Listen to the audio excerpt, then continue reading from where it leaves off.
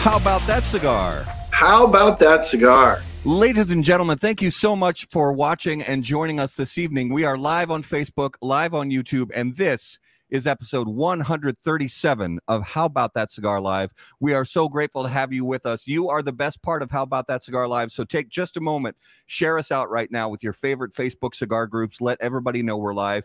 We have a great show coming up this evening, some very cool and important stuff to discuss. And as always, we are live in the Drew Estate Cigar Studios. And let's remind you about the beautiful new super premium 20-acre farm from Drew Estate. A complex and medium-bodied cigar, 20-Acre Farm is built using a velvety Ecuadorian Connecticut shade-grown wrapper, a sun-grown Habano binder, and a filler blend of Nicaraguan tobaccos from Esteli and Jalapa, blended with the opulent and majestic Florida sun-grown leaf. Available to all premium cigar retailers nationwide beginning in early December, the ultra-premium 20-Acre Farm cigars will be available in beautiful 20-count boxes and introduced in a 6x52 Toro, a 5 1/4 by 54 Robusto, and a 6x60 Gordito. For more info, please visit drewestate.com. So, we are live on episode 137. Garrett is on the road again, as Willie Nelson would say, in the great state of Michigan, in Detroit. Garrett, how are you this evening? I'm doing well, though it's kind of a bittersweet coming to Detroit the day after. Well, the Lions won their first game. Aren't you happy about that? Oh, you're not happy. Oh, that's right, because they beat the Vikings, and that's your team. I wish I had the wah-wah sound effect right now. I should have that queued up, but it's all right. Sorry, I had to rub it in a little, just a little. I know. Not too much. Of course you did. And you and a handful of other people will send me a particular TikTok as well. Yeah, well, my team didn't lose because we were on a bye, so that's a good thing. But actually, some very fun, exciting news. So the Minnesota Wilds, our favorite hockey team, are still absolutely playing red hot, really, really good hockey right now. So they're a lot of fun to watch. And two Minnesota Twins, two very popular Minnesota Twins from years gone by, are finally getting their seat in Cooperstown. So we have Tony Oliva and we have Jim Kaat finally getting their spot in Cooperstown. So Jim Kaat, great. But Tony Oliva should have been voted into the Hall first run ago.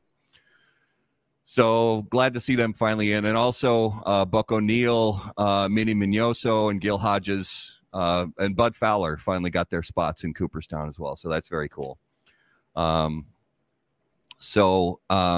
Garrett, how is Detroit treating you so far today? It's fantastic. Nice.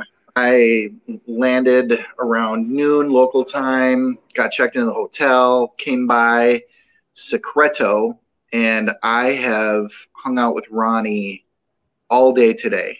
Nice. So this is a nice break. Yeah. This is a nice break. Well, we're grateful for Ronnie and grateful for him letting you broadcast from the shop tonight. So he just made me some Chaldean something. I have no idea what this is. Ronnie, what is this? Ronnie, what is this? It's amazing. Nice. Well, one of these days, I promise I am going to make it out that way. Yep. So we have a lot to cover on tonight's show, and we are so excited because there's some very, very cool news in the world of cigar freedom. And you guys know we've talked about it so many times on the show that this is something very important to us. So we're going to get right into it, and we have some great guests. And as always, on How About That Cigar Live, special guests are brought to you by Corona Cigar Company and coronacigar.com, the internet's largest and easiest to use virtual cigar store. Corona Cigar Company offers you the finest handmade cigars, humidors, and cigar accessories at the absolute lowest possible price. You'll also find unique and limited cigars containing Florida sun-grown tobacco. As a proud American, president and founder of Corona Cigar Company, Jeff Borshowitz believed it was possible to bring cigar tobacco farming back to Florida. At Corona Cigar Company and coronacigar.com, you'll find the best selection anywhere in the world of cigars containing this special Florida sun-grown tobacco.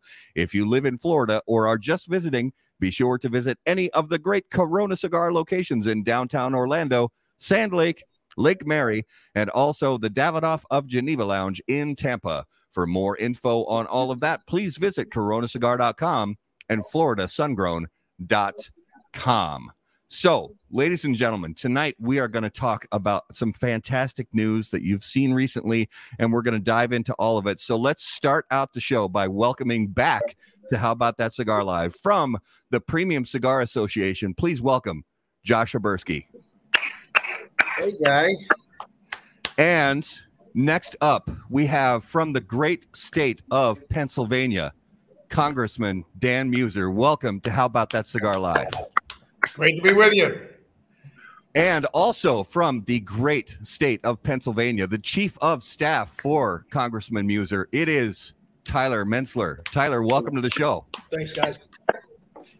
So, the Congressional Cigar Caucus, that is the big news that we are so excited about. But before we dive into that, just quickly, we're going to go around and I'm going to ask Josh first, what are you smoking and drinking with us this evening? So I am smoking the new Sergeant by Ace Prime. For a few folks that know, I recently got involved in a cigar lounge myself, part owner of Embassy Cigar Lounge in Quantico, Virginia. And this is one of our new releases. It's a PCA exclusive, of course. And, Luciano makes great stuff. So I'm enjoying that cigar. I also have a Meat Lovers as a backup, Dunbarton cigar. And then I have an espresso and then the San Pellegrino. So I'm stocked, ready to go. Fantastic. So, Congressman, tell us what you are enjoying along with us this evening. Well, I will tell you, I just fired up a real beauty from a friend of mine. His name's Robert Holt from Southern Draw. He and his wife, Sharon, run a really fabulous cigar company. And I have to say, I don't just say this lightly. Each one of the cigars I've had of his has been excellent. And as I mentioned earlier when we were talking, I've been smoking cigars for a good 30 years. So I've kind of had them all. But this one, he's a veteran, and most of the people who work in his company are veterans. And this is a Navy SEAL Foundation special cigar. It's beautiful. Just lit it up. And of course, I'm usually packing. So he also has made these what are called the Sharon Rose, which are pretty fabulous too. So that I have that as my backup. So thank you. Very nice. Yeah, Robert is a good friend of ours, good friend of the show. We've had him on a couple times, and Sharon as well. Beautiful family, wonderful people. So very, very cool. And Tyler, tell us what you are enjoying and along with us on the show tonight. Yeah, sure. I got an LFD Lennox that I'm smoking right now. And then one of my all-time favorites is the Drew Estate Herrera Esteli Habano. Oh, yes. I'm drinking some Texas blended whiskey, Rebecca Creek. So it was introduced to me recently, and I've really it's a really great sipping whiskey, straight, and so I recommend it. Very nice. I'm finishing up Yagua from J.C. Newman Cigar Company, and about to fire up a beautiful El Politico, which we'll talk about a little bit later, and sipping on a little bit of Old Forester bottled in bond myself. And Garrett, you've got that lovely drink that Ronnie made for you. What are you smoking this evening? Also, there we go, El Politico. This is a favorable audience, I can tell already, or the favorable host. So I want to actually start this first one because you guys have not been on the show before. But Congressman, tell us, you said you've been smoking premium cigars for about 30 years. Tell us about that first premium cigar experience for you. Well, it's funny. Growing up, my dad was police officer, big guy, 6'3", always looked the part. was our football assistant coach and baseball coaches and basketball and everything. And my dad would always come walking in with a cigar in his mouth, just looking strong with that cigar in his mouth. But the cigars he used to smoke were White Owls and El Productos. And so I somewhat picked that up after college. Maybe I smoked a couple during college. So somebody gave me a Macanudo. And I thought to myself as I was about to light it, you know what? As soon as I have this Macanudo, I don't think I'm ever going to go back to those, machine-made cigars again. And you want to know what? I was 100% right. Once I had that, from there on in, it's been premium cigars all the way. And what was sort of the progression? Because it's similar with me. And one of the things that I loved over the years was discovering new brands and sort of growing into the hobby and all that, sort of like collecting, and so over the years, what have been some of the brands that have just really kept your attention? Well, in my area, in my district, we've got some great retailers, and we'll talk about that a little bit. It's one of the reasons that we did recreate, I should say, the Cigar Caucus. We're really a distribution mecca and manufacturing and farm growing mecca for premium cigars and the leaves. So I had some really great retailers around me. And then you gain friends who also have different ideas on cigars. So, I've really run the gambit. I mean, from Monte Cristo, all the different Fuentes, on occasion an Opus X. I years back, that was the stronger the cigar, the better for me. But I've kind of weaned off of that a little bit. But I was in business for close to 25 years, and there were many days. We were talking earlier about relaxing. I would go out in my car and take a little ride and go to my cigar retailer and fire one up and smoke half of it at lunch and save the second half for the ride home. So it's been that. And then, when I became, I got into state government, I was Secretary of Department of Revenue for the Commonwealth of Pennsylvania. And it turned out, luck we have it, many of the legislators were like smoking cigars. They were cigar appreciators. So we there had a couple of different cigar retailers that had the nice lounge chairs and everything else for us to spend some good time together. And that's what cigars do. It makes people sit down and talk. Absolutely. Pretty important in politics these days. Yeah. So Tyler, what was your first cigar experience like? Oh, geez. My first cigar experience was in college. You're around with your buddies and somebody says, "Hey, let's have a cigar." And I'm like, okay, we'll try it. And I started to really kind of dip my foot in, but I have to give all credit to my cigar smoking to a friend of mine who owns a lounge in south of Pittsburgh, Dave Puskovich, Leaning House Cigars. He sat me down one day to find my palate. I was going in smoking a Rocky Patel 9 Connecticut, and he laid out 7 cigars, and I was pumping away on job applications. And he told me when I couldn't handle it anymore to stop, that's my palate. And he took me from a Rocky 9 to an LFD NAS, a black label Bishop's blend, and I enjoyed it and smoked through the entire thing. And that is probably my defining cigar moment. And ever since then, that was the love for the industry, the love that took my professional life to the industry. And, now here at Congress, we're continuing that love. Yeah. Well, it's so great, to have fellow cigar enthusiasts with us on the show, and also to know that, there's some very cool stuff going on right now, even with, one of the things that we've noticed over the years, whenever we have discussions about regulatory events or regulatory happenings, is people tend to, our viewers tend to go a little bit quiet because sometimes they can feel like it's a discouraging topic. But I'll be honest, in recent times, over the last really couple of years, while there have been peaks and valleys, in my experience, a lot of it has been positive. And I think a lot of that is due to people like we have on this call tonight, on this show tonight, working hard on our behalf. And part of that is this exciting news about the Congressional Cigar Caucus. So I want to jump right in and start talking about what the Cigar Caucus is, how it began, and kind of what it's made up of. So who wants to jump right in and go with that?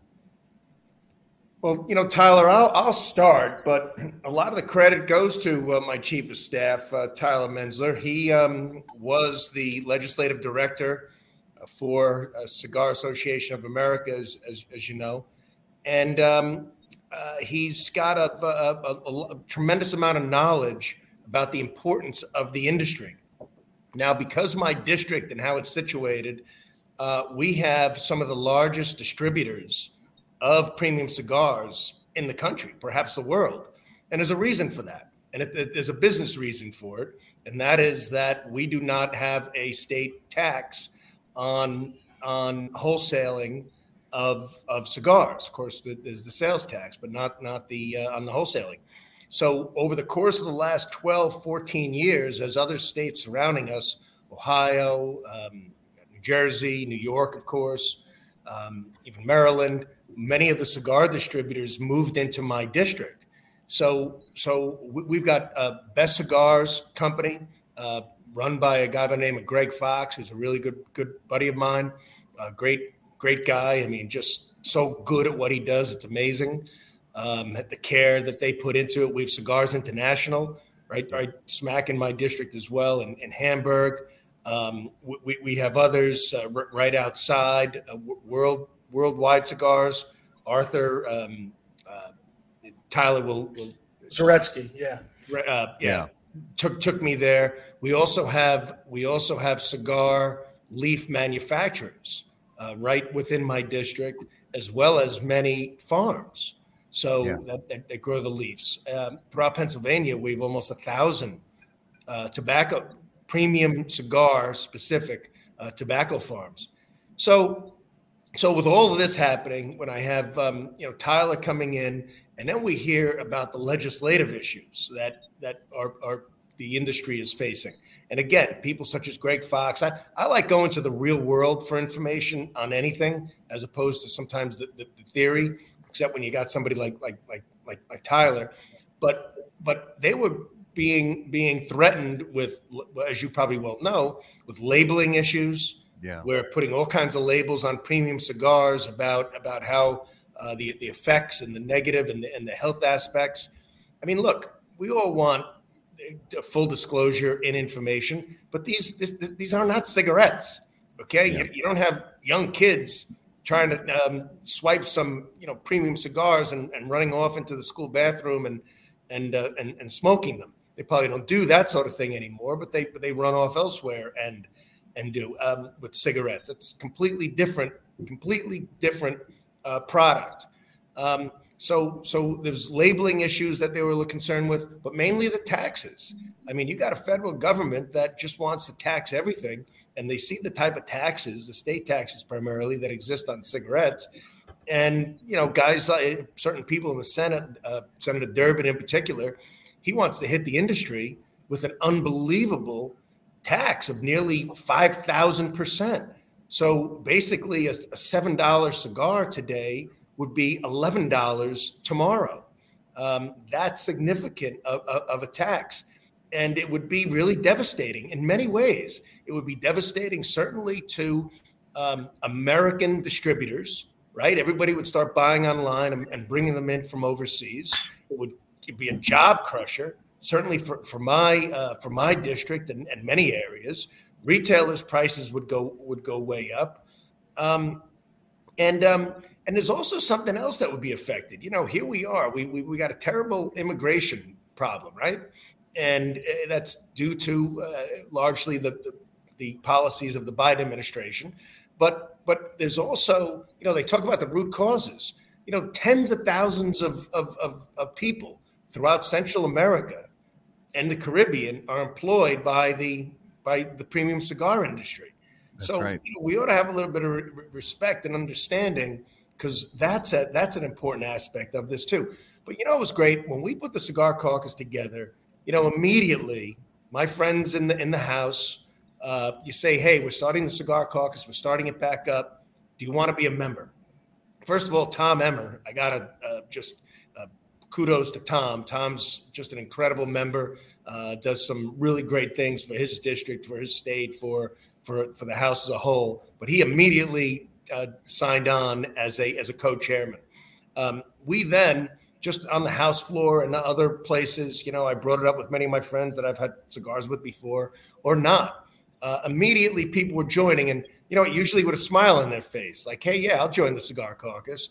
But then when they then further understood the issues, the significance of this industry, the dollar amounts, the jobs, the real importance of it, they said, hey, this is something that I want to be part of, because there's also small business issues, right? Every district's got many retailers, small businesses, taking care of their families, taking care of their employees. So, it's a very important business. It's a very important industry. And so, frankly, and it goes all the way down to farming.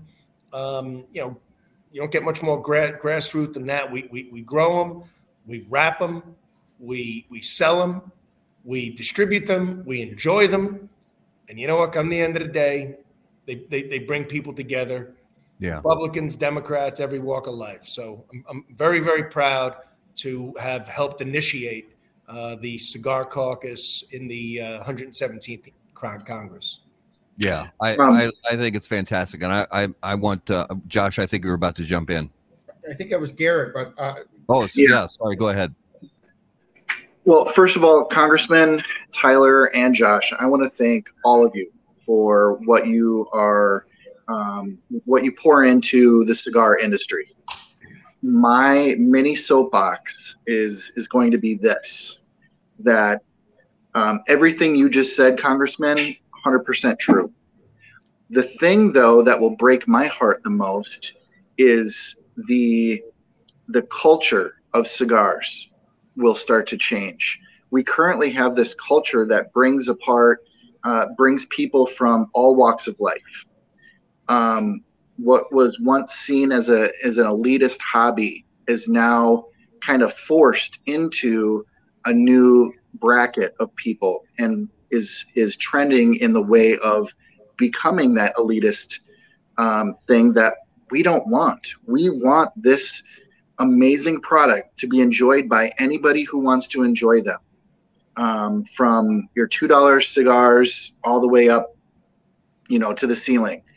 And I know that majority of the people that are going to watch this video are most likely cigar hobbyists, people in the cigar. But my hope is that there's a few of you that are watching this that aren't fans of tobacco, that aren't fans of cigars, but you learn a little something about why cigars are different, and they are different.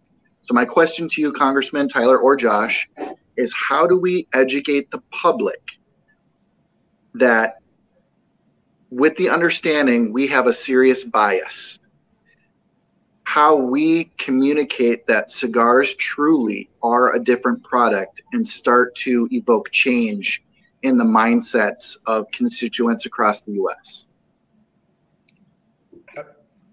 And Tyler, I want to hear from you. But first off, that it is something that really brings people together, right? I mean, it's a way to sit and enjoy, meet new people, have conversation, right? It's impossible to smoke a cigar without it taking a little while, and in places that where people gather. And so for those reasons, it's really something. When you have Democrats and Republicans, we're all smoking a cigar, so it's certainly a time to talk. Secondly, look, I don't know it might be some sciences that differ with this, but I do not believe that cigars are an addictive product, right? I mean, I can go a week and I might smell it one day and see one and say, oh my God, I miss having a cigar. I'm ready to have one. But there's nothing of that nature. There's no other ingredients in these that create the addiction that, sorry to my cigarette friends, but cigarettes have over the years. And third, I would just say, it's an adult product, right? We have freedoms in this world. We don't want young people. Young people can't buy them under 18, and so it's an adult product that we, frankly, that we enjoy. Yeah, and I think going off of that to what the congressman said, and Garrett, to your point, cigars. The United States imports a third of the world's cigar consumption, but cigars are enjoyed across the world, across religions, across creeds, ethnics, political parties that we see here in Congress. And as long as the public continues to see that, I think that takes care of the whole mantra of, well, cigars is only for the elitist class. As it comes to your question regarding how do we continue to show people that, or the science is different, and I'm going to bring this up, and Josh is probably going to smile, but the national academies are right now putting out a study, or attempting to put out a study for the FDA, and I think one of the things the FDA is having an issue is they don't have a machine that smokes a cigar to show the sciences of cigar smoking like they do with cigarettes. Because everybody smokes a cigar differently. They may smoke it slower. They may smoke it faster. They may not have as long as a draw as somebody else. And when it comes to the non-cigar smokers, I really think the biggest message that resonates is look at what it takes for a cigar to get from that leaf in production to the hands of a consumer. 300 hands. And I know that's Robert's mantra, and they have a cigar brand of 300 hands, but it really is the truth. 7 years on average is the length of what it takes a cigar to become a leaf to the cigar that we know that we're smoking and buying from the shelves. Showing people that dedication. This rings back to families, decades of family work. You have the Fuentes. Rocky is creating it. Nick Padermo is making himself one hell of a family dynasty with his cigars, the Newmans, and their historical aspect of cigars. It's that story that we can really put out there and educate the public that, this isn't large tobacco creating an addictive substance that will just take over the kids' bathrooms in high schools. These are things that are enjoyed by adults. They're meant to be enjoyed by adults. And that is what we need to continue to push home. And that's something that we can do from here in Congress to show that the studies and the numbers that we have out there, child usage in premium cigars is way down from where it was originally said to be. And that trend continues to decrease. So again, educating and just using platforms like How About That Cigar and all the other podcasts that's about cigars, or anytime there's info sessions about cigars, if we focus on those aspects, I really think that would be able to help our cause. And you know what? Let me just add something too. I'm gonna say this. It sounds kind of general. Cigar smokers are very polite. If you're out even at a fire pit and someone says, "Hey, we're over here. We can smell your cigar," we always try to find. And even if I'm in a different group, they always say, "Oh, hey, sorry. Try to find another place to go." Just the last thing we want to do while we're enjoying is for somebody else to be bothered by it. So I think in general people see that. And guys, I think really we got to give kudos to Representative Muser and Tyler and the entire Congressional Cigar Caucus. I think that it's going to be a key turning point for the premium cigar industry. It marks a key point in the timeline of where we're pushing the message forward in, both those folks in Congress, us on the outside, and there's a lot of momentum with the manufacturers, retailers, consumers, all kind of doing experiential teaching and doing events. I know that Tyler and Representative Muser hosted Robert Holt on the Hill. We do a series of events. We have several congressional staff coming to our office on Wednesday to touch a premium cigar, light a premium cigar, learn the ins and outs and the stories about it, the small business. But one of the things about the Congressional Cigar Caucus that I think it is pivotal, and this is a kudos to Representative Muser, it's rooted in policy. The social aspect will always be there in the premium cigar industry. That's a natural fit that's always been existent.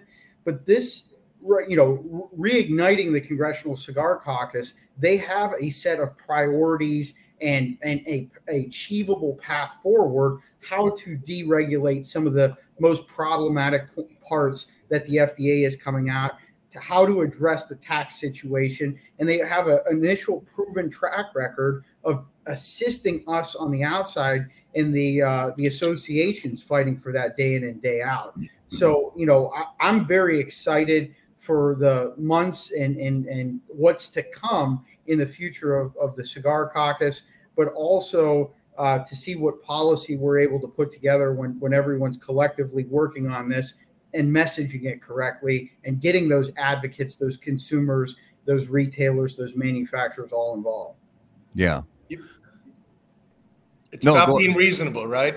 Yeah. I mean, don't you always feel very reasonable when you're having a conversation with a cigar? Yeah. And it's about being reasonable. The regulations, okay, let's look at them. Let's do what's reasonable.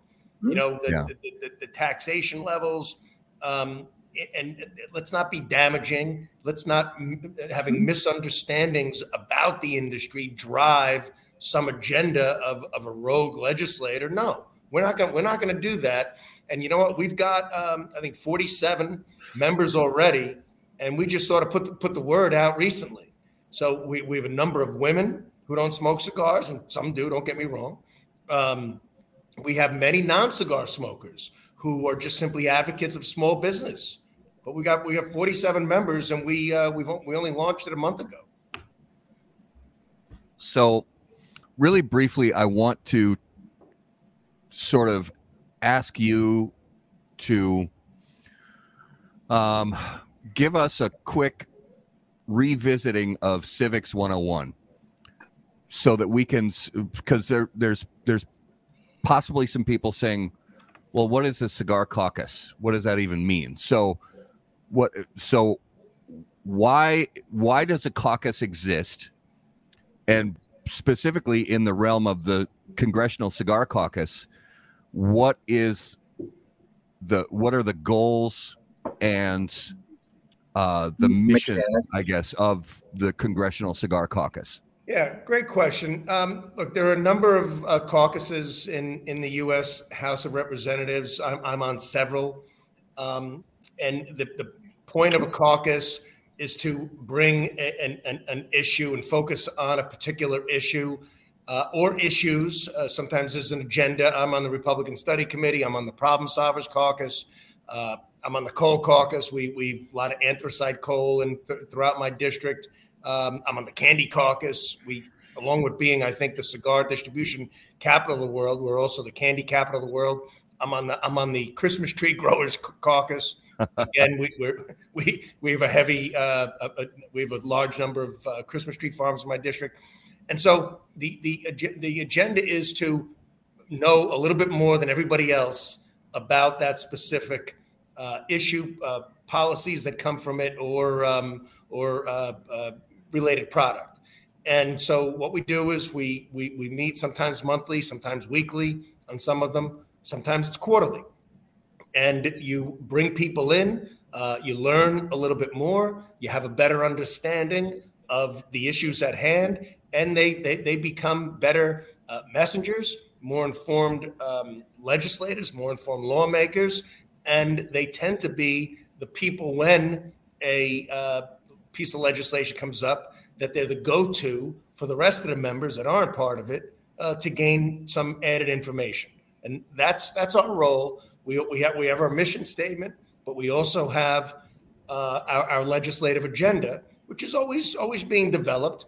But it's really as much as a premium cigar agenda. It's a small business agenda. Yeah. And so taxation, overregulation, proper distribution, heck, energy costs come into it with the distributors. Being able to, things that are going on with the internet, and also, keeping out those that shouldn't be, that don't follow the premium cigar rules. Yeah, and I think just to add to that, from my standpoint, being working for the industry for a small time, and then coming to Congress, but also just being a lover of it, I think the caucus allows for us to have one bargaining position from a House of Representatives standpoint. You're having one concerted effort. In the past, we've seen through a lot of the litigation and a lot of bills that, sometimes one association, another association, they're in this universal sphere, but they're not really pushing on the same front. Providing a caucus with members who all believe the same, they believe in what they are caucusing over, will allow members of Congress to fight in a concerted effort together among the rest of Congress against these regulations and legislation. Yeah. So, and that. Sorry, Garrett, go ahead. I was just going to say, do you ever then take that initiative with that caucus and bring it to members who historically have opposed that issue? Is that a game plan that you kind of use to try and get into the ears of the other members to try and sway votes or understanding? Yeah. So it's all about educating and understanding. You don't have to necessarily love a cigar to appreciate the fact that small businesses and Americans' livelihoods are affiliated with their industry. And messages like agriculture, small business, jobs, economy, it resonates with members of Congress all across the country. These retailing jobs, some of these manufacturing jobs that are in their districts, those are jobs. It's not a cigar job. It's not a farming job. It's a job. And some members of Congress really will focus on that. And, you can, again, have a conversation about the true effects. It's not just because we like to smoke cigars, that's why we're doing it, and that's why you should support it. There are plenty of kind of different variables out there that we can message to push that forward, to bring you on to the side so that you can see it. There is a member, I'm not going to mention any names, that has kind of come over the fold and was against it just because smoking, they messages smoking tobacco, cigarettes bad. But once we broke it down and showed the footprint of cigars in that member's district on the other side of the aisle, now they're open to it. They're willing to talk about it. And, it is small steps like that really is going to make a difference for this caucus and for these members moving forward. And I'll just throw in there as well, not many members necessarily knew, even in Pennsylvania, that we have over 1,100 premium cigar tobacco farms in Pennsylvania. They didn't necessarily know that we are, and I mean on state legislators as well, that because of we don't have any wholesale tax, that we have the thousands of jobs that have been created in Pennsylvania. All very important. And the data. That comes up. So we're available to show the data of the surveys that get taken on whom actually smoke cigars, premium cigars, and even any cigar for that matter. It's not 16-year-old kids, right? It's not 17-year-olds. It's not 18-year-olds. It's adults. Right. And to that point, we're in the era of, follow the science, and we're very comfortable with following the science. If you look at the PATH study, funded by the Food and Drug Administration and the National Institute of Health, the average person has their first premium cigar at the age of 30. That's on average. So adult product, FDA recognizes that we're the lowest enforcement priority because we lack that youth access. the average premium cigar smoker has less than 2 cigars a month. So, the data is on our side to address the 2 key points of tobacco control, which are youth access and addiction. Those are non-existent in the premium cigar industry. And I think the caucus itself, in being from the industry perspective, it is an incredible information sharing vehicle, a communications vehicle, and a platform where everyone can get together, compare notes. This is what we stand for. This is what the other groups stand for. And, Congressman Muser and Tyler, their leadership in bringing everyone together is going to result in tangible successes, ones that we think that are achievable. I mean, we've talked time and time again about exemption from FDA regulation. I think that, it's a calculated approach where we can deregulate on certain things, but the fact of the matter is we're going to have to deal with the Food and Drug Administration in some facet.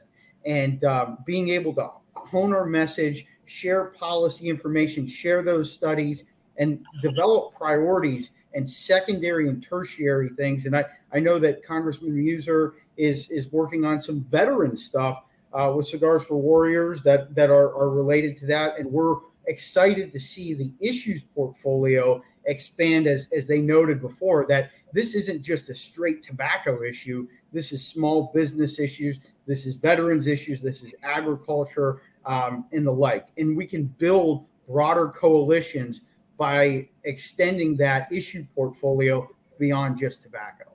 Yeah, Josh, that's a great point you just brought up. For instance, related to the veterans, you cannot ship a cigar care package, for instance, directly from a distributor to, if you were sending a care package to our military men and women fighting overseas, right? So that's something that should change. That's really just kind of ridiculous. So case in point, that is certainly something that we're working on. And frankly, that is a bipartisan agreement there that, yes, that is a very unnecessary regulation that we're going to hope to overturn. Yeah, and that's something that's very important to us. And we've talked about Cigars for Warriors on the show before, that, these men and women who serve, who are deployed, who are of legal smoking age, to give them the opportunity to unplug from their duties for a little while and sit together as a group of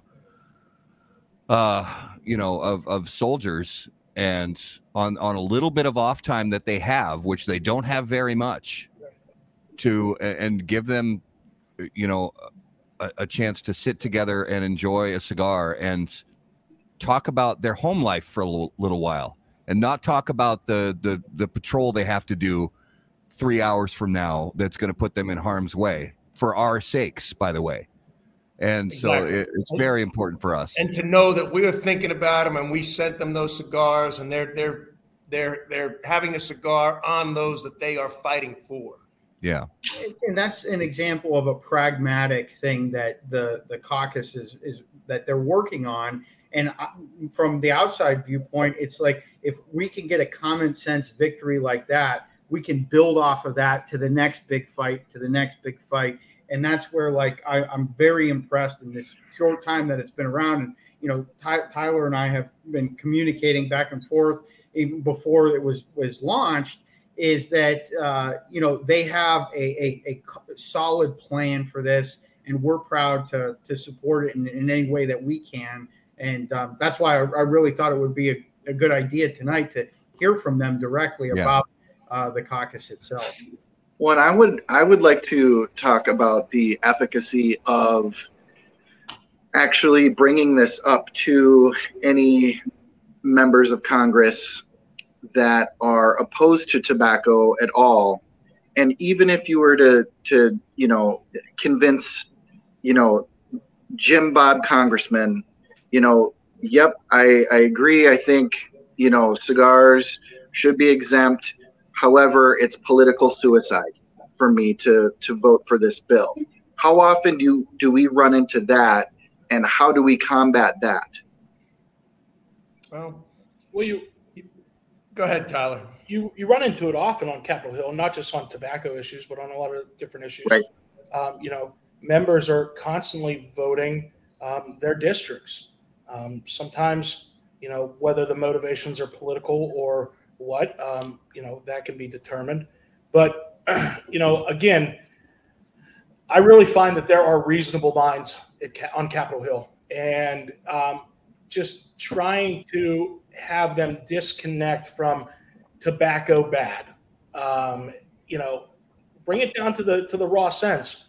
We're adults. It's a choice. You can get a choice to get a COVID vaccine. You can get a choice to go outside when it's cold and you have the sniffles. You have a choice that you can smoke a cigar.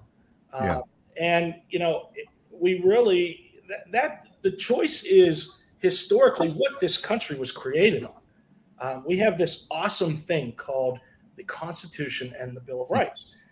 All these things that are rights of American citizens. Well, we have a right to choose if we want to smoke a cigar or not. The issue is that message isn't being resonated across the halls of Congress. So that is something that a lot of our members really care about. And, there are doctors on the caucus that are on the caucus because they believe it is an adult's right to choose whether they want to smoke a cigar or not. So those are things that we're going to highlight.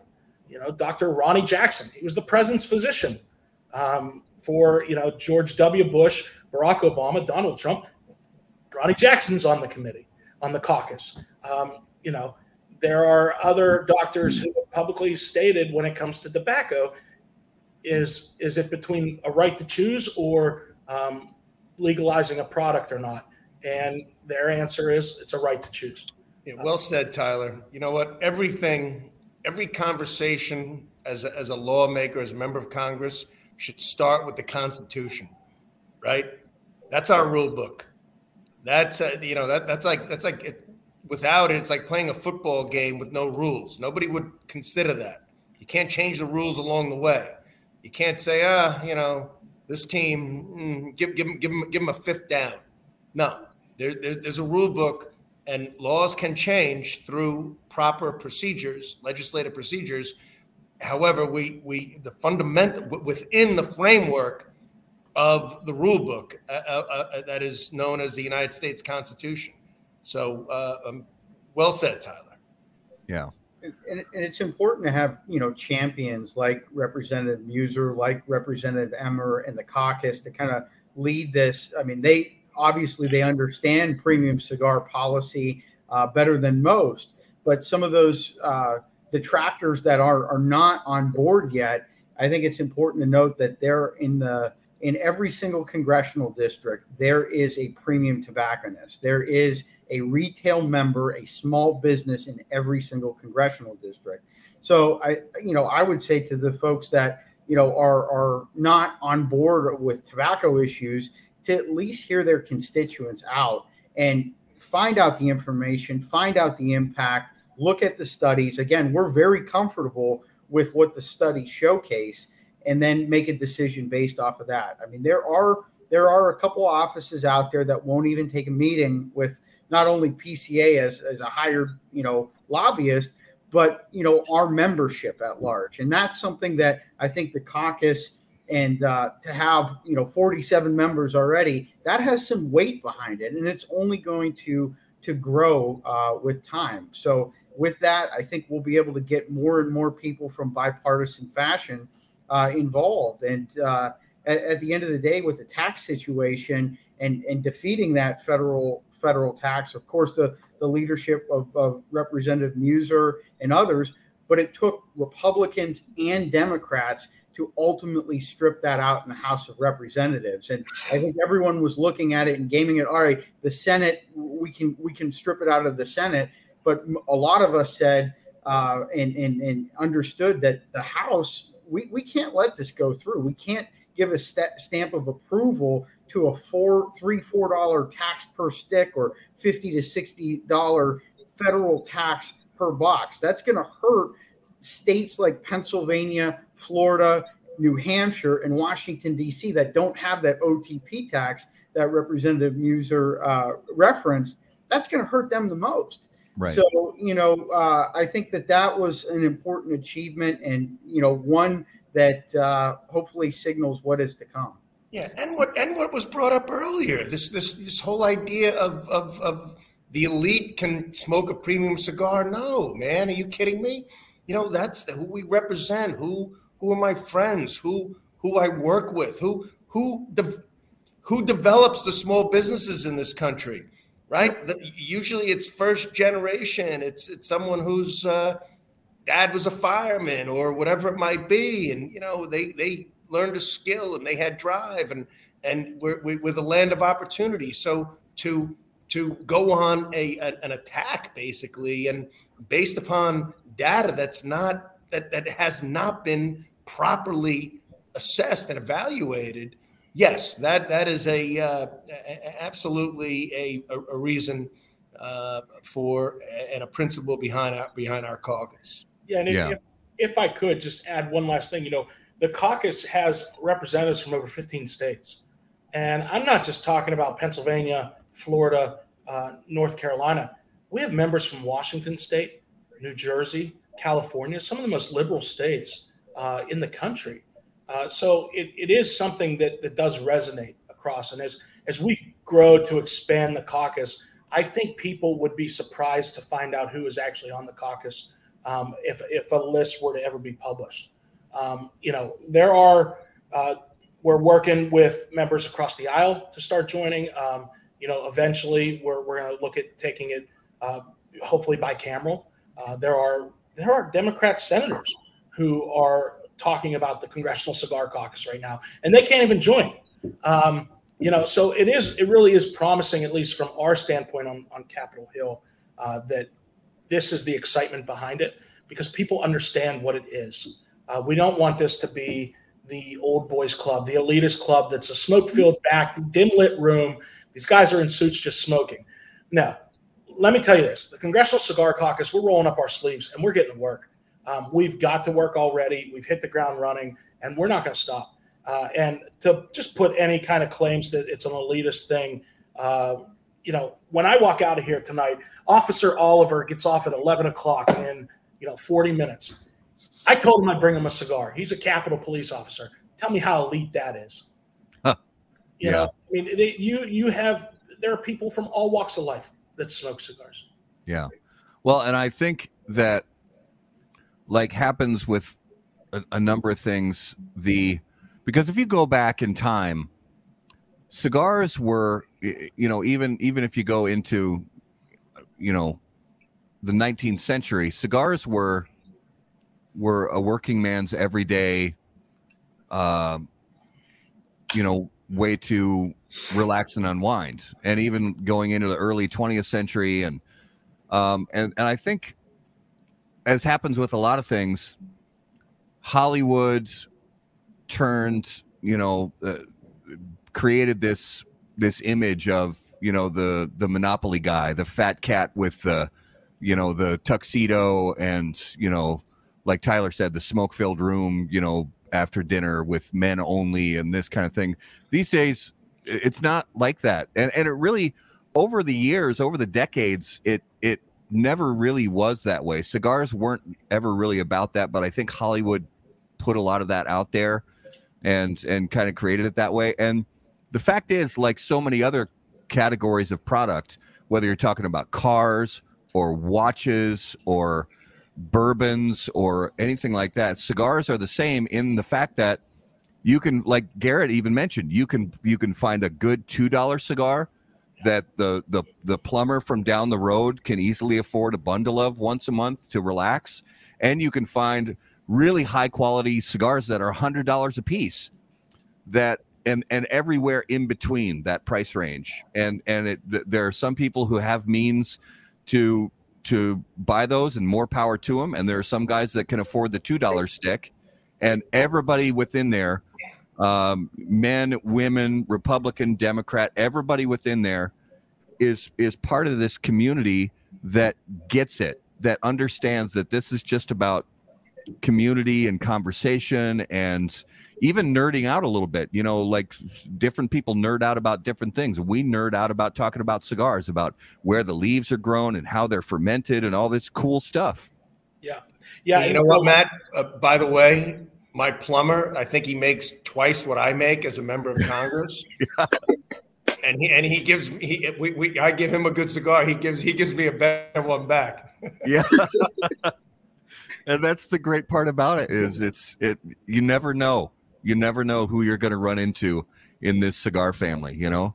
These are the great equalizer. You go to any shop around the country and you're going to see people from all different walks of life. I mean, pre-COVID, we would host 2 events at our office every month to educate lawmakers, but also the general public about premium cigars.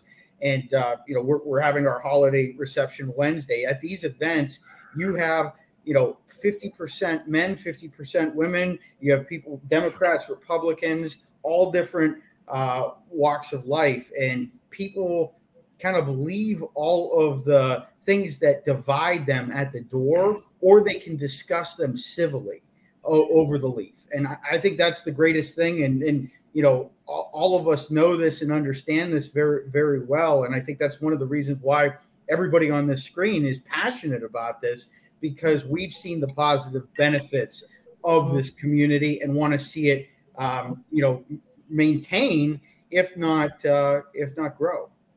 Yeah.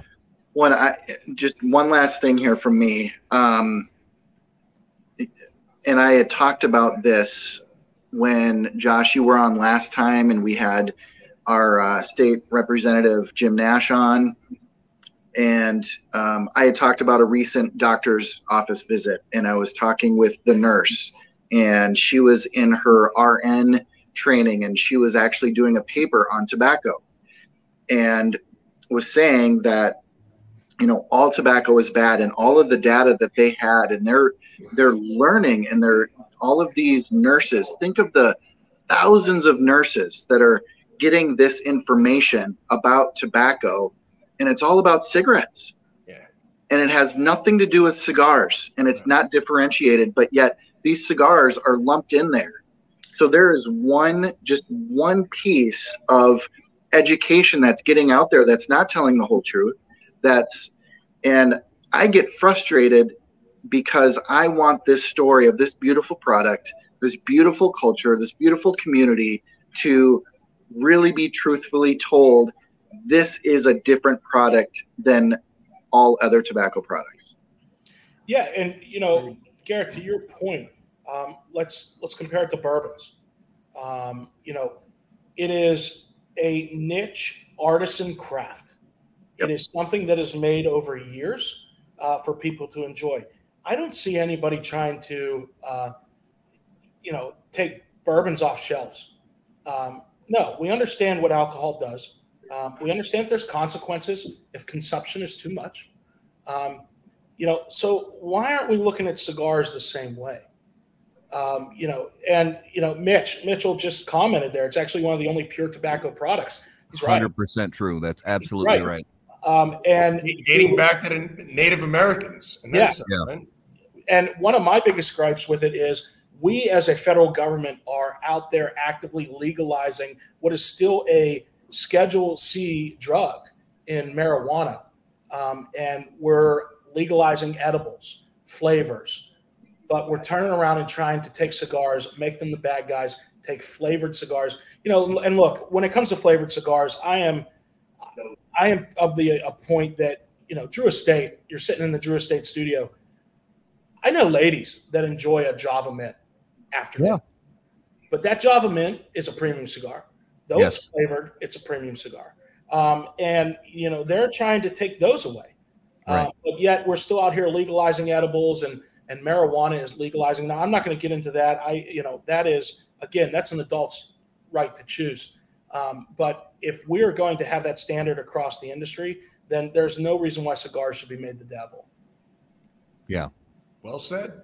And Tyler really echoed something. He said something a little bit ago that it's so ironic because Garrett and I have said the exact same words on the show, that so many people get in this mindset, tobacco bad, period. End of sentence, full Yep. stop, tobacco bad. And they don't take the time. And that's one of the things, and all due respect, you know, there are too many, and I'm not projecting this onto you, you know, Congressman, but too many lawmakers, in my opinion, in the past have, if for expediency's sake, not done the research themselves to actually find out.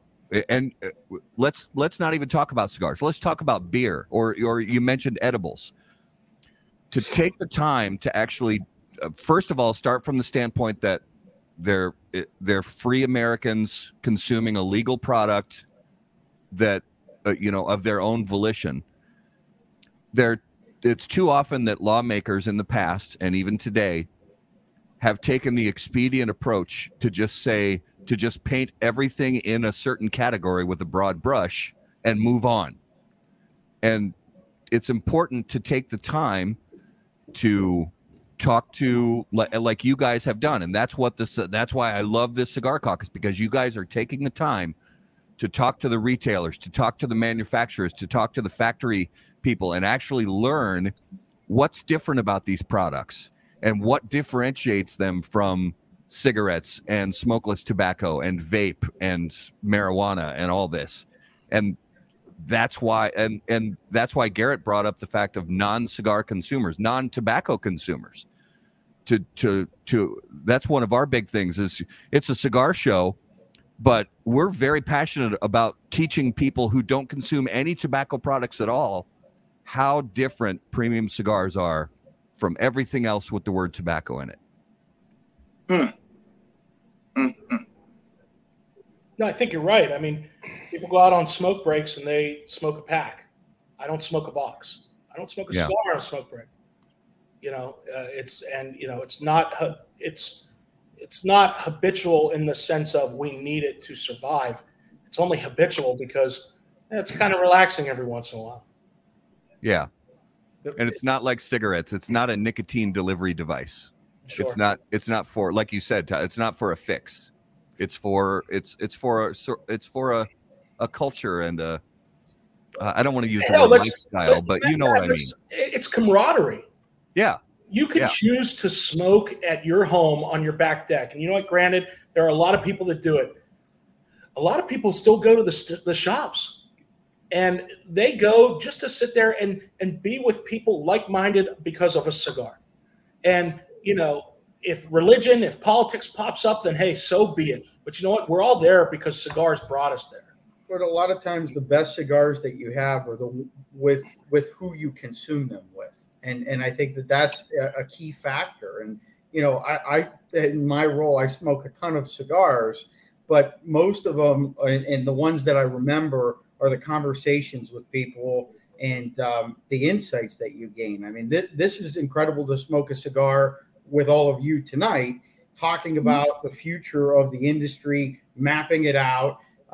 You know, I think that's what it's all about, and getting the other folks that don't enjoy premium cigars, educate them about those facts, the information. I mean, we have a lot on our website, and I know that Tyler and Representative Muser in the caucus, we're going to get more of that information and push it out through different cigar industry press, but other press out there. And I think it's time that we go on the offensive. Like we can't always be reactionary and say, you know what, all right, we have to oppose this tax. They're coming at us. Well, let's look to the future. How can we set it up so that the premium cigar industry is not only protected, but, you know, there are venues where you can enjoy an adult beverage with a cigar. I mean, believe it or not, that at the state level, we get the most friction with legislation that allows consumption of alcohol in a venue with premium cigars or food. And, you know, from my standpoint, and I think most everybody on here, if you're a business owner and you want to set up a place where you can consume cigars while having a steak or having a bourbon, you should be able to do that. And that's one of the things that we're going to be working on at the state level. You know, Vision 50, it's something that Scott Pierce worked on, our executive director. And one thing that we're implementing next year is looking for an issue in all 50 states that we can do that's positive about the industry. Not necessarily fighting the taxes, but reducing the taxes, creating new vehicles, creating cross partnerships, and building broader coalitions of like-minded associations like the retailer, the National Retail Federation, the independent businesses, the Travel Association, anywhere that's connected. Believe it or not, cigars are incredible tourism vehicles, and Representative Muser, his district, that it is a cigar mecca. There are places in Florida. People travel from around the world, around the country, to go to these places that are historic venues to share a cigar with a friend or conduct business. Yeah, Josh, very true. Hey, I don't know if you saw, somebody said they quoted you. It's not what you're smoking, it's who you're smoking with. So that was pretty cool from Greg Free here. But I'll also just say this: when you say it's tourist, many hotels will have the fire pits and all, and there are a lot of people that look for that, right? They go with their family, they go to Hershey Park. They like being able to go out afterwards, after dinner and everything else, sit down and have a cigar. That's the hotel that they would prefer to go to, and so absolutely, that's quite meaningful. And let's face it, we've been on the I've done probably what, Tyler, 500 Zoom meetings, calls, interviews over the last couple of years. This has been the fastest 65 minutes, right? And why? Yeah, it's because of the cigars. It's because it's this thing that brings us together and gives us it gives us I don't want to say it gives us purpose, but it, in a way, it sort of does, because it's something that we are passionate about, because we know what it brings to us as people. We know that it brings us all the, we've talked about the C's of cigar smoking. There's camaraderie, there's ceremony, there's we say chill, which is just relaxation, and so on. And that's why, because it's something above and beyond and different than your average gas station tobacco product. Matt, when was the last time you saw anybody crying smoking a cigar? Let's be honest. You go out. Let's say you're out on the night of the town, and you're walking outside of an establishment, and there's somebody crying, smoking a cigarette. Something happened. They're crying, smoking a cigarette because their stressors are hit, and they're lighting up a cigarette. When was the last time you walked into a cigar lounge and saw somebody crying or yelling? And not yelling because the music was too loud, because cigar joints rock out, but yelling because they were upset with the person they were talking to. Yeah. And then the core issue that you brought up early, Tyler, we are a free country, right? If those who have issues or are asking questions, and as we stated earlier, Josh, most of it's not data-based. Okay, provide your information. Allow adults to assess the information and decide on their own what they're going to do. The restrictions for young people, absolutely. It's never been an issue for premium cigars, but yes, we will be on the side of assuring it doesn't get into the hands of young people. So before we go any further, Representative Muser, I want to be respectful of your time. If you're good and you want to stick with us, we love having you and all that, but we want to be respectful of your time if you need to leave. Well, I appreciate that. You know what? Why don't you continue with your agenda, and I'll just sit back and enjoy my cigar for a little bit and just listen. Fantastic. And I think we can continue the conversation in July at the trade show in Las Vegas. Tyler and Representative Muser have an open invitation, and I plan on giving Representative Muser an award at the trade show. So, fantastic! Hopefully, you'll be able to join us. Well, that'd be nice. In my business life, I used to have to go to Las Vegas. It wasn't the worst of details for many conventions and all. Haven't been there in a while, so I look forward to that. Thank you. And one more stat before you move on, Matt. Here's a stat for you. Winston Churchill smoked on average 7 to 8 cigars a day and lived to the ripe old age of 90. Yeah. So let's just keep that in mind. It's very common. That's a good point. That, and I'm not saying across the board. Ulysses S. Grant too. But yeah, Ulysses S. Grant, and it's very common that people who enjoy premium cigars, even many people who worked in the premium cigar industry their entire life, you know, there are a lot of very recognized people who gave their, spent their entire life in the premium cigar industry, who lived to a very ripe old age. And of course, we're not saying cigars extend your life. That's not what I'm saying. No. I'm just saying that there's. Well, they might. they might. I'm not saying they don't either. But it's I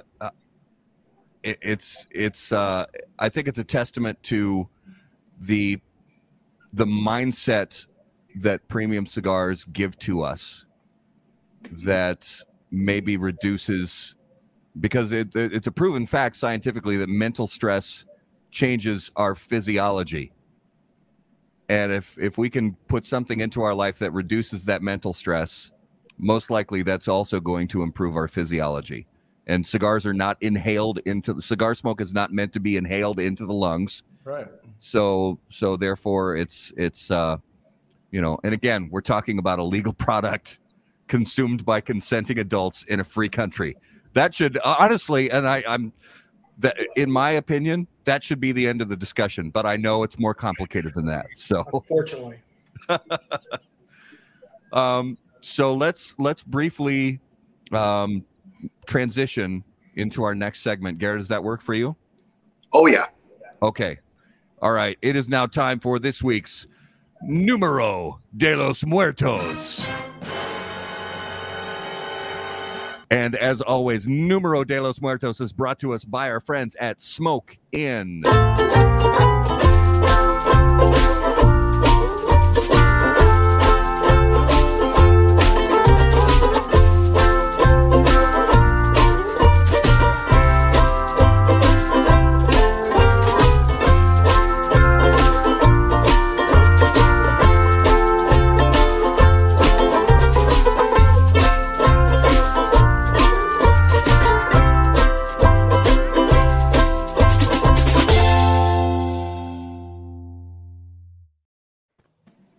All right, Numero de los Muertos, episode 137. Garrett, what do you have for us this week?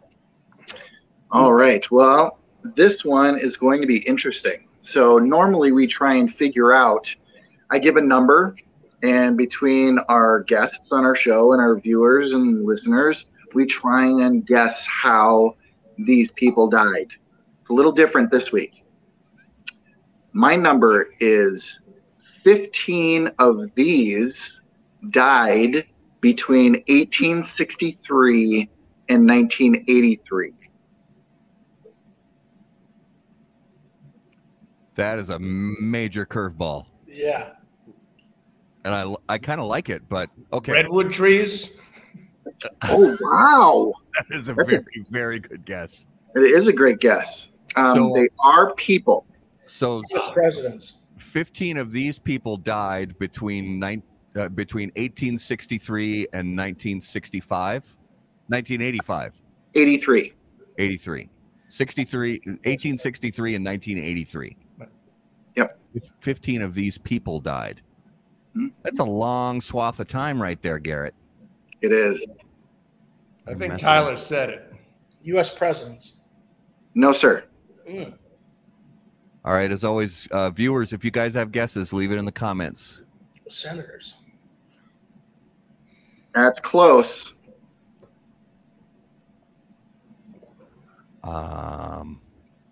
Lobbyists. I couldn't resist. Old lobbyists never die. They just fade away. Oh, I love it. Not centurions. Judges? No, sir. Supreme Court justices? No. No. Does it have to do with politics at all? It does. Okay. Wow, we all look like bad students in history. Speakers of the House? No. Are we specifically United States politics? Yes. Vice presidents? No. Congressional pages. Yeah, they didn't have those for a while, right? Oh boy. Is it specific to one branch? Oh, well, yes.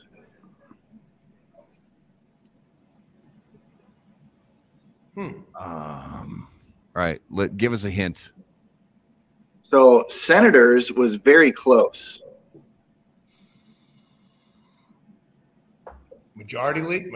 Senate majority leaders? No. Let me give you a few of the ways that some of these people have died. Airplane.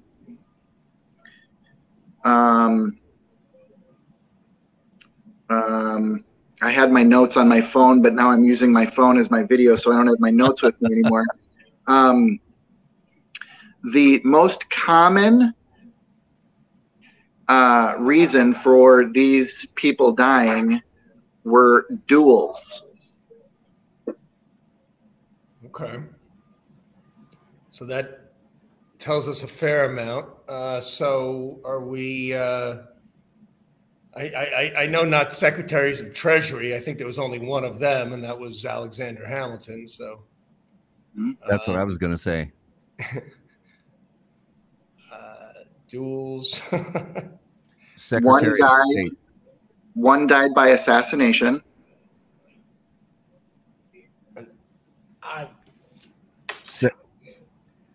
It's not secretaries of state?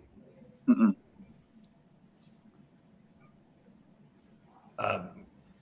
FDA commissioners.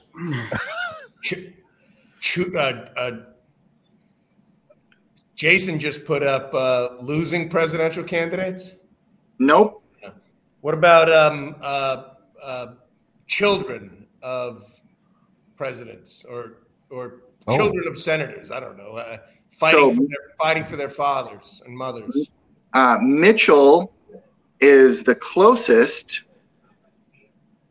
and I'm going to give it to Mitchell, but specifically, it's sitting congressmen. So active sitting congressmen, 15 have died while in office. That's pretty good. That's a super low number for 120 years. Correct. Well, we're doing all right. Yeah, you're doing just fine. That one was, yeah, that should have been one of the first guesses, perhaps. It just seemed like that would be, you'd think there would have been a lot more. I thought it was going to be when I looked into it. Absolutely. So only 15 have died in office. Well, with that sort of statistic, I feel kind of safe. You should feel good. You're in good shape. Plus you. I better stay in office. Plus, you enjoy premium cigars, so you're good. And I would maybe recommend not dueling for a while. Well, I can't promise that. All right, that was this week's Numero de los Muertos.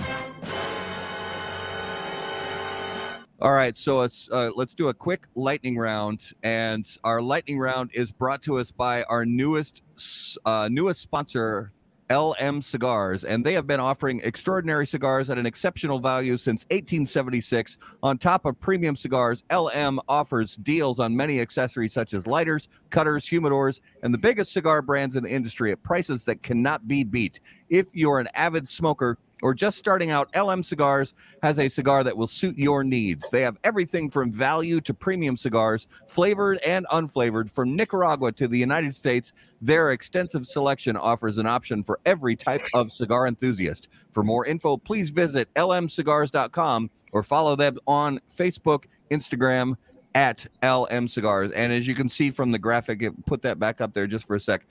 We have another giveaway going on. It starts today and it goes for 2 more weeks until the 20th. So go to howaboutthatcigar.com and enter the giveaway for some very cool stuff from LM Cigars. So I'm going to start. So Josh, you've been through this already. So I'm going to give this one. I'm going to start with Representative Muser with this first question. This is our lightning round, totally non-cigar related. So, Congressman, if you could hear the thoughts of one living person for 10 minutes, who would it be and why? The thoughts of one living person, who and why? Yeah. For 10 minutes? Yeah. My wife. No. You're very brave. Gee whiz. I can't help but think Xi Jinping. Although I think he's he's going to be a very challenging person for the next 20 years. So if he would be actually honest with me, I'd probably have to pick him. I like it. That's a good answer. We haven't had that one before. I like that answer. I like it a lot. Tyler, what about you? Well, Dan took mine. I'm newly married, so definitely my wife. And I will say that, and God love her. I know I do.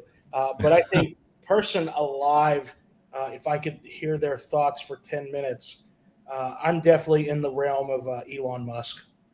Oh, yeah. Just trying to understand what goes through his head.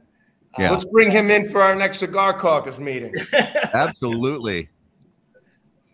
So, Congressman, if you were about to get into a fight, what would your soundtrack music be?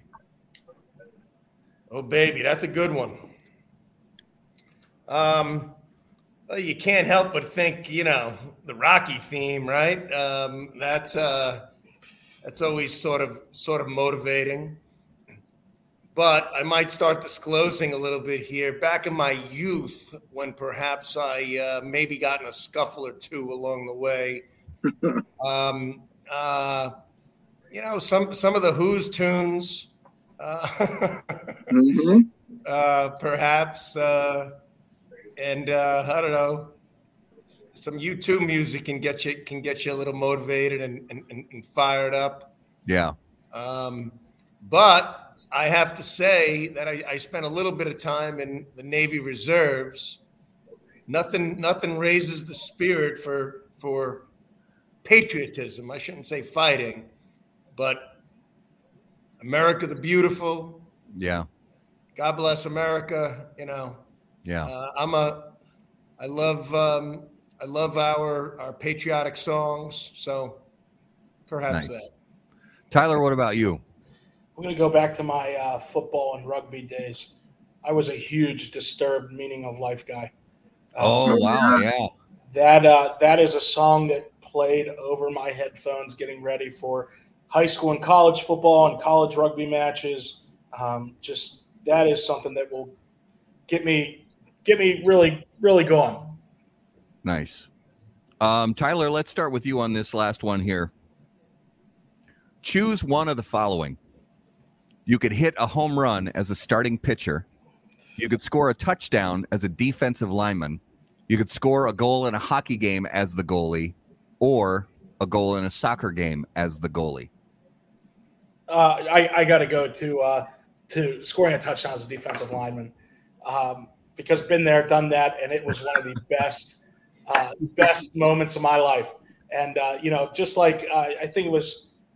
All the football commentators, you get a fat man spike with a fat man dance. That's what I really appreciate about it.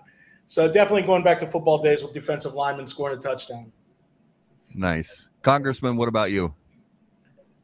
I'm sorry. Give me the exact question again. So choose one of the following. You could hit a home run as a starting pitcher. You could score a touchdown as a defensive lineman. You could score a hockey goal as the goalie, or score a soccer goal as the goalie. Well, I played my share of football, and I played baseball too. Nothing like seeing a hanging curveball and whacking it over the left fielder's head. Now I was a running back and a linebacker. I never had a pick six, but I had my share of screen passes and 3 yards and a cloud of dust as a fullback. Hey, man, I'll tell you what, they're all. It's amazing what memories. No matter how old you get, you have of those great things. Any of those, I think, would be pretty satisfying. Yeah, absolutely. So let's go into this week's Notable Smokable. And as always, Notable Smokables are brought to us by our friends at Ace Prime. Notable cigars, notable passion, notable purpose.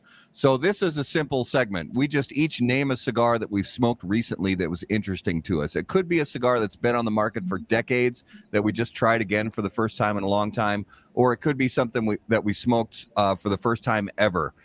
So Josh, I'm going to start with you. What was something you smoked recently that caught your interest? So I'm getting like my colleague Glenn Loop, where I'm doing show and tell, and I'm going to pick 25 cigars of the Oliva Advent Calendar. Nice. I have enjoyed them so many that I'm actually a day off. I've smoked tomorrow's cigar already, so I don't know how that quite happened, but I think that this is great. And honestly, as a kid, we had the Advent calendars with chocolate, but now as an adult who's, recently turned 30, I think I'm milking that a little bit. In July, I turned 30, late July, but now I get to enjoy the Advent calendars over Christmas that have cigars. And I know that Pete Johnson and Tatuaje is going to do one next year, so I can't wait to have that. If more brands keep doing the Advent calendars, December is going to be a month where I get to enjoy a lot of cigars. Yeah. I'll take the grown-up Advent calendars all day long. Mm-hmm. Tyler, what about you? So I recently went back to the Foundation Tabernacle. I had that a few years ago, really enjoyed it. But sometimes they're hard to come by, especially here in Washington. So Foundation Cigars, if you're listening, there's a bunch of retailers here that have one hell of a customer. But yeah, that's probably my recent notable. Nice. Representative Muser, what was something you had recently that caught your interest? Well, it's hard to pick one because I tend to frequent along Route 61. We got Cigars International, which runs right through my district. And then I mentioned Best Cigars, Greg Fox, and he'll always point out something very original, very different, something that he loves. And so he'll recommend that. But I will tell you this. Last week we were hunting up in Pennsylvania, and I really hadn't had a cigar in probably about 5 or 6 days. And my friend had some white label Monte Cristo number 2s. And I'll tell you what, that cigar was perfectly kept. And wow, that was a good one. Nice. Yeah, that's one of those classic cigars that I mean, just about every time you take one out of the box, it's it's going to be a nice experience. Garrett, what was your notable this week? Well, shout out to my guy Ronnie. Ronnie, what's up, brother? What's going on, Matt? Today, Ronnie gave me a Stillwell, the Bayou 32. The Bayou 32. Only the second Stillwell that I've had, and very different than the English. Yeah. A lot more flavor, super unique. Just a hint. The foot smoke was a lot different than what you taste in the cigar, but fantastic. I thought the Navy was the best one. After the Navy, I thought the closest to socket blending style was a Bayou. I thought for like a Navy person would be a person who smoked down Durham, that kind of smoothness, a Sin, a Sober Mesa. And then I thought the Bayou was closer to like Me Kitty Den, Tricky Chocolate style of blending. And then the third one, I liked the English I thought it was the most aromatic. So for someone who was the people smoking around you, they would notice the English the most because it had the most pipe-esque aroma. And then The one that sold out first was the one that I liked least, was the one that was sweet, the sweetest one. Well, the only one that I thought was truly sweet, which was Aromatic number 1. And Nice. that one sold out like gangbusters. We have the most requests for it. And the first inch of that cigar is only the sweetness. And after that, it turns into probably the best cigar of the 4, from the second, third to the finish of the cigar. But I just couldn't get over the first part of the sweet stuff. Yeah. Okay.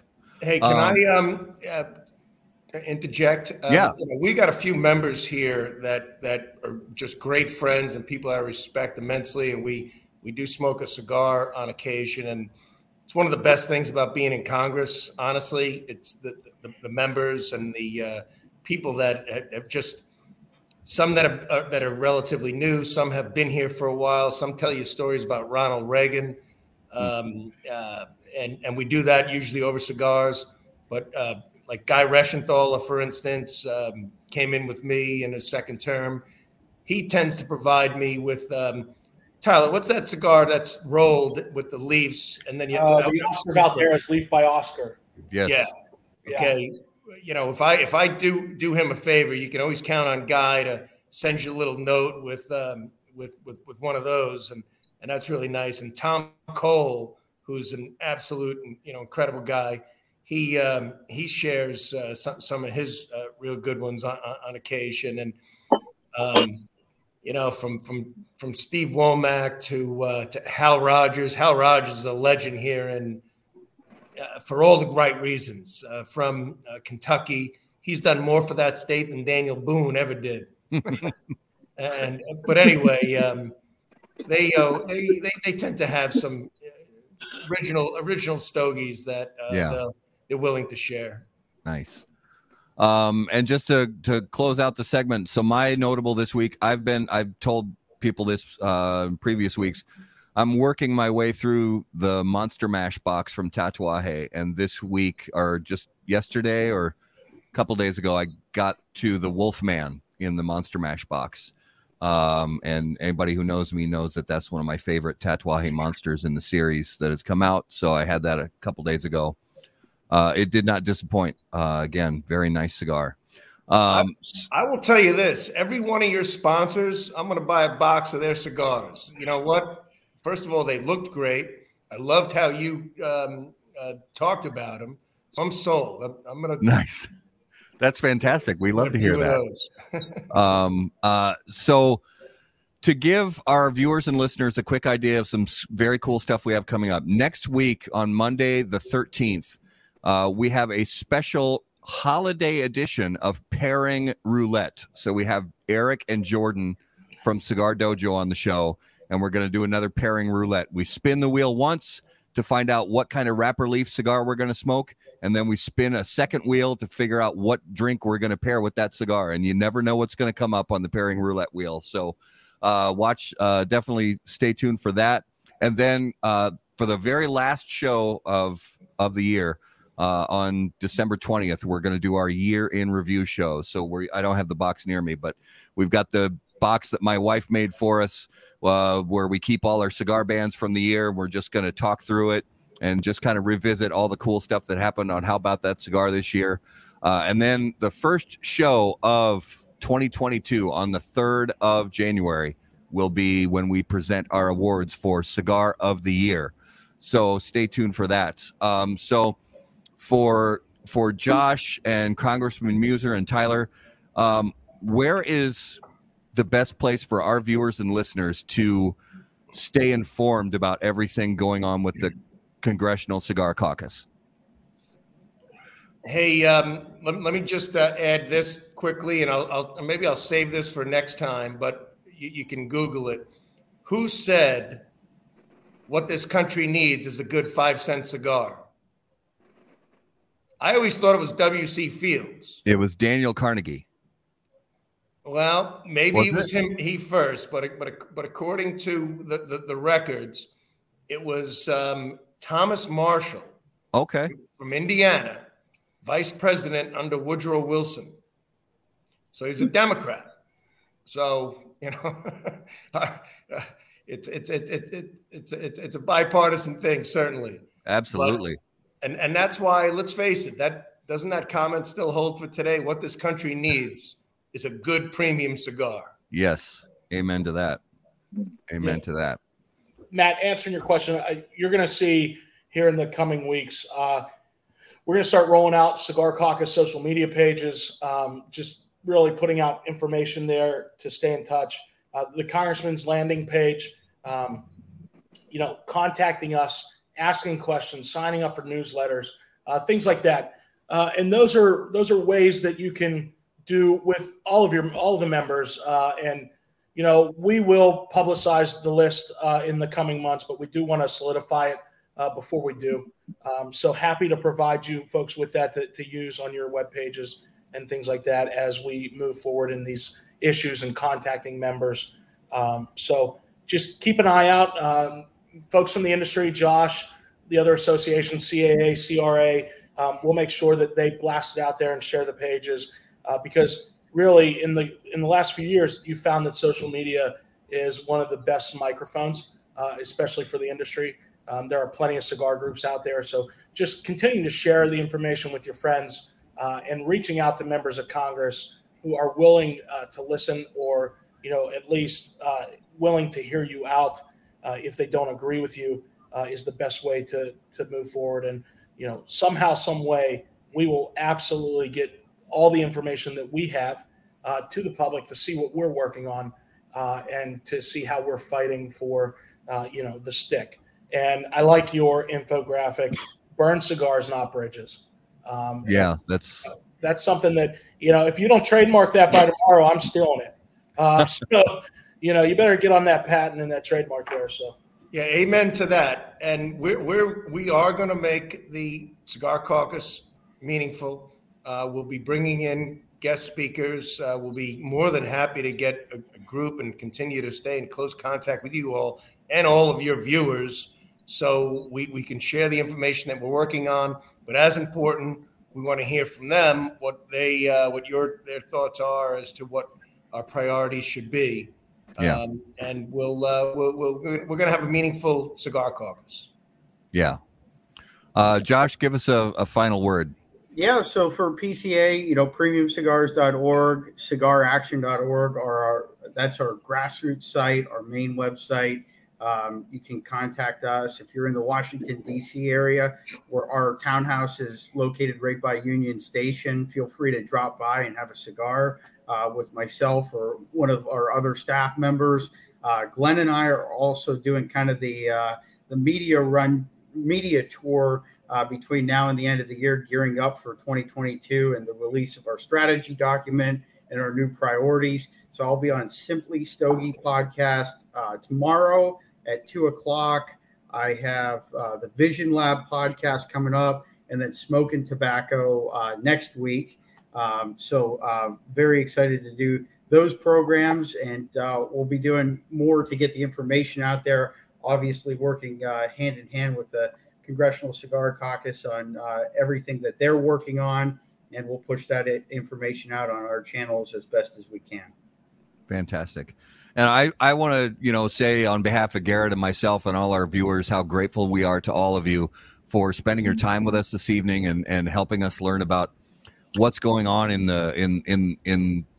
with all of you who are fighting on our behalf for the rights of premium cigar smokers.